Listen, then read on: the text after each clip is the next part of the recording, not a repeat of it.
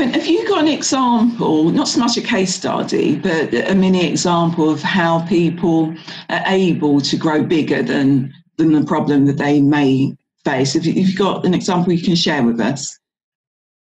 Yeah, I think this is the whole thing about we're often not aware of the limits that our own thinking puts on our ability. So at times we think we're at capacity, and then it's something. It's like that analogy of a stretching elastic band. Every time you stretch it, it never goes back quite to where it was before. So I suppose one of the great examples in the having a newborn and the sleep deprivation that causes, and I remember before I became a dad for the first time, talking to other dads and saying, how on earth do you still go to work and function when you've had so little sleep? And mums that had gone back to work but were still having disturbed nights. And they were saying, I don't know, you just cope with it. I was like, well, I said, thanks for the reassurance. Is there anything I can do to prepare? Nope. Just enjoy it while you can before the birth. The reality was you find a way. It's tough, and but you somehow still manage to perform and to deliver. You might spend you might be going to bed at 9 o'clock on a Friday at the end of a busy working week, but you find a way of doing it. So you've stretched because you've had to. There's times in our life. Another great example is linking back to becoming a parent for the first time. Is that when you've got all of a sudden you realise, I'm going to be a parent, I've got more mouths to feed, somehow your income increases. Or that you create some financial capacity in your world in order to be able to address a reduction of, one income into the household or whatever it might be. So we're all given challenges, and I believe those challenges are there to help us to grow. There's that lovely metaphor about the caterpillar and the chrysalis, and if the caterpillar struggling to get out of the chrysalis and break out as a butterfly, if you were to sort of peel open the chrysalis to let the butterfly out, the butterfly couldn't fly because its struggle to get itself out actually strengthens its wings so that it can fly. So with every level, there's another devil. It's like we're given challenges to be able to move to the next level, to be able to.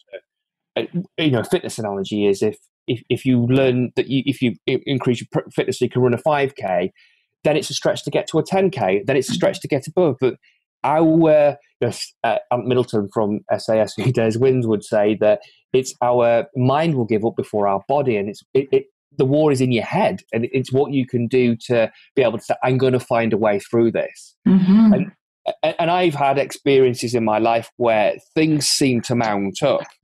To the analogy I gave, I was in a situation where a business relationship hadn't gone well, a personal relationship hadn't gone well, and then my dad told me that he had cancer, and that was all within a 3-month period, and I was already in a pretty much of a low spot. And I remember in the moment my dad said to me, Gavin, I've got cancer. It's okay, by the way.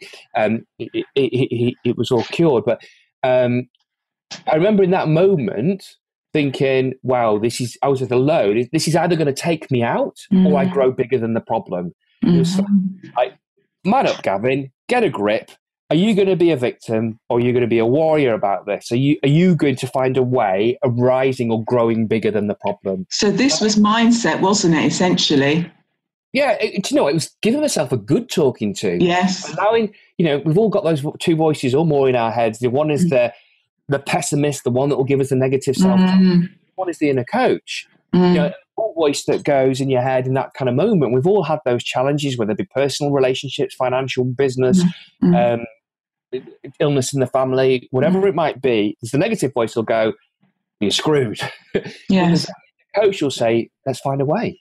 Yes. And I personally, and I know many others subscribe to the view that whatever happens in life happens for a reason, and that reason shall serve us. And we've got to just turn it around in our heads to be able to say, how can I learn from this? What can I do about this? Yes. And one of the things I heard you say in the talk earlier in the week that I listened to you at, where you spoke about having a big, audacious, hairy goal and focusing on your why as a way of being successful and growing your businesses. Do you want to say a little bit more about that? Yeah, it's really important, because when we start to feel that the weight of the world is on our shoulders and we get bogged down, it's very easy to go inward.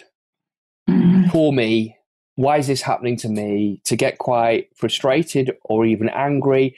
And then start to question at a fundamental level, have I got what it takes to be able to sort it out? And throw your own pity party.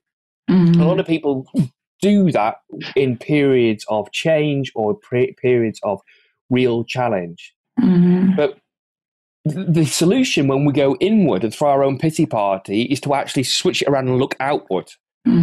Now, we'll do more for other people than we'll do for ourselves. What is a bigger why in your business and a purpose? Get yourself away from the immediate financial or personal or health challenges to look forward to what's the bigger goal for the business. The BHAG, big, hairy, audacious goal, is another Jim Collins phrase. And he talks about what's your 20, 30-year-old goal for your company or for you that actually might not be achieved within your lifespan at that company or within your business or within your lifetime, but it can direct all of your attention towards making a bigger difference. Because that becomes compelling and pulls you towards it. So then you switch your focus onto what you can do rather than what you can't do.